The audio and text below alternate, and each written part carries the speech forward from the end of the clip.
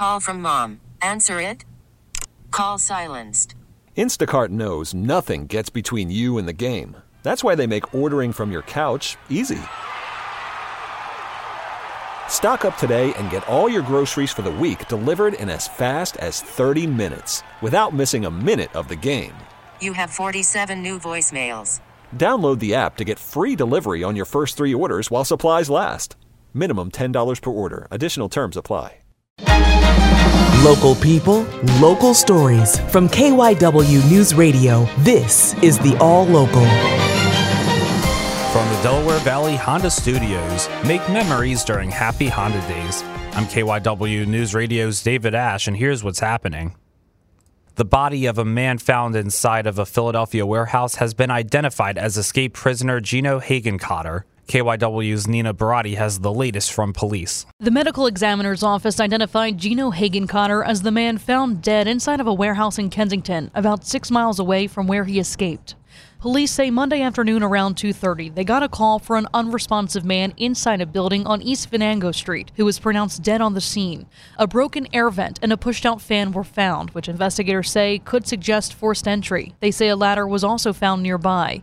There was no ID on the man, so he was taken to the medical examiner's office and was identified as Hagenkotter by his fingerprints, according to police. The 34-year-old had been the subject of a search after he escaped custody while an inmate at Riverside Correctional Facility.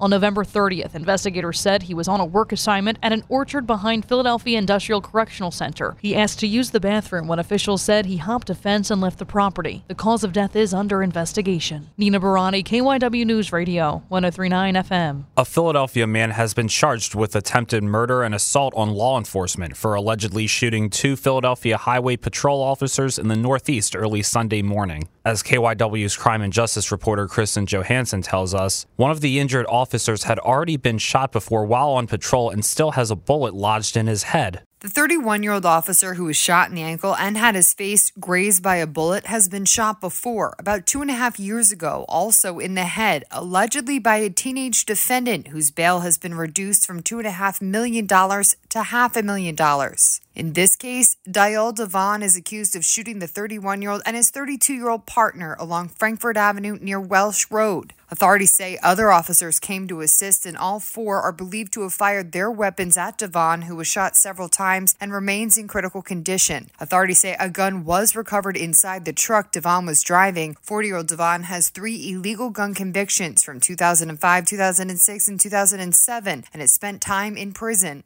Both officers have been released and are all on desk duty pending the outcome of the full internal affairs investigation.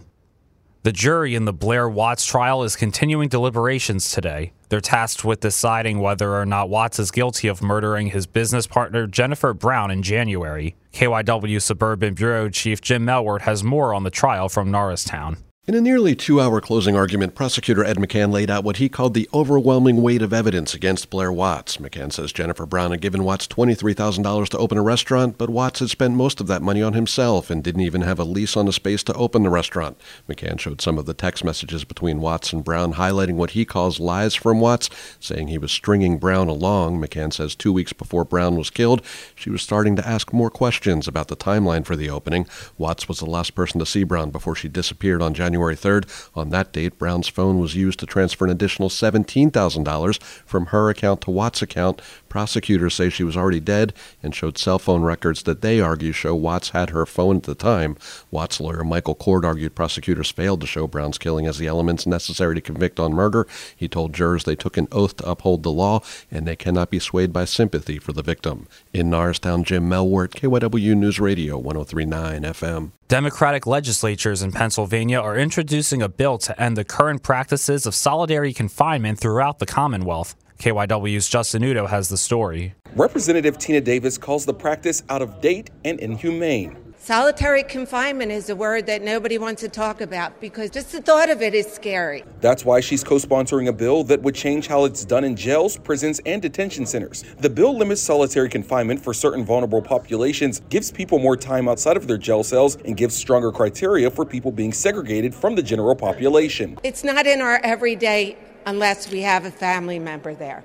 So nobody wants to talk about solitary confinement. But today we have to talk about it. Rep. Davis says they're taking a multifaceted approach in their fight to change solitary confinement. We have the Senate that is going to run it too. They have their own version, but it will be the same as ours.